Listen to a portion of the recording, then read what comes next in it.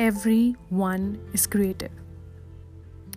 Yes, when I say this, I mean it. Let me walk down to my childhood days. When I was a child, I was often pushed down by my neighbors, society, classmates, teachers, family, relatives. I was told what I should do and what I should stop doing. Oh, Sophia, my dear, please don't sing. Your voice is not that great. Why you are not following your father's legacy? Play sports. You are a shame. Don't dance. You don't know the right technique. You are funny, so try to be a comedian. You should rethink of being a psychologist, a counselor. You can never write. Drawing? Oh my God, what is this? What kind of picture you made it? Please explain. Oh, this is I don't know, I don't understand. And so on. I can fill this entire podcast with the so-called helpful people advice I received when I was a child. I guess that was their way of motivating and pulling me up. I don't think so. Personally, ask me now. It's a way to kill my creativity. And it's a way to kill anybody's creativity.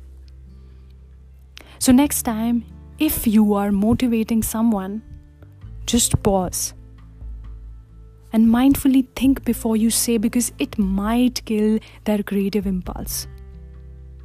Because as we grow up, our creative energy dies, all because of the voices that criticize and say it's helpful to put this way. And on that, they use words like, we are kidding, it was a joke. Don't be serious, keep it light. Oh yeah, oh you're great, chill, I just said it like that. Don't take it otherwise. And then, the time comes when we hide and push our creativity aside. Because when I am in the phase of experimenting, exploring and being with my innate ability, I was told I am not good enough. So I enter in my shell, protecting myself from the voices. Long pause.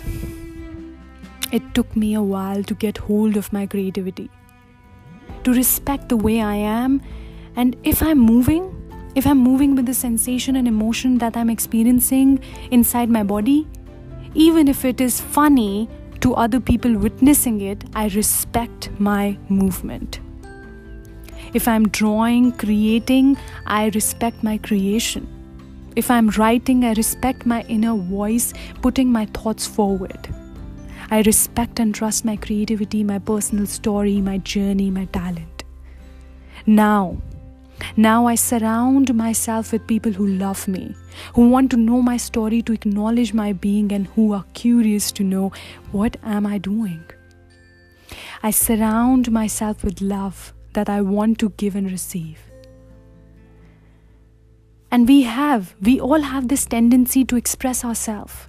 Even when we are silent, we are communicating to ourselves or God. We are constantly expressing it out loud or in silence.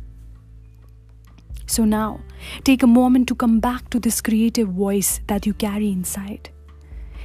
You are creative. You are authentic. You are talented.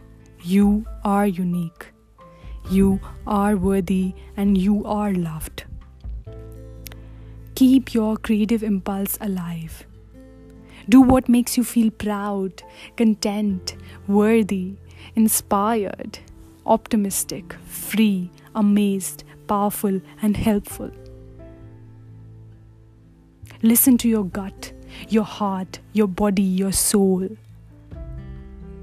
And I believe we all can write, draw, move, sing. Some might have bent towards one particular medium, so that's okay. Go forward, keep exploring and supporting your creative impulse till your last breath.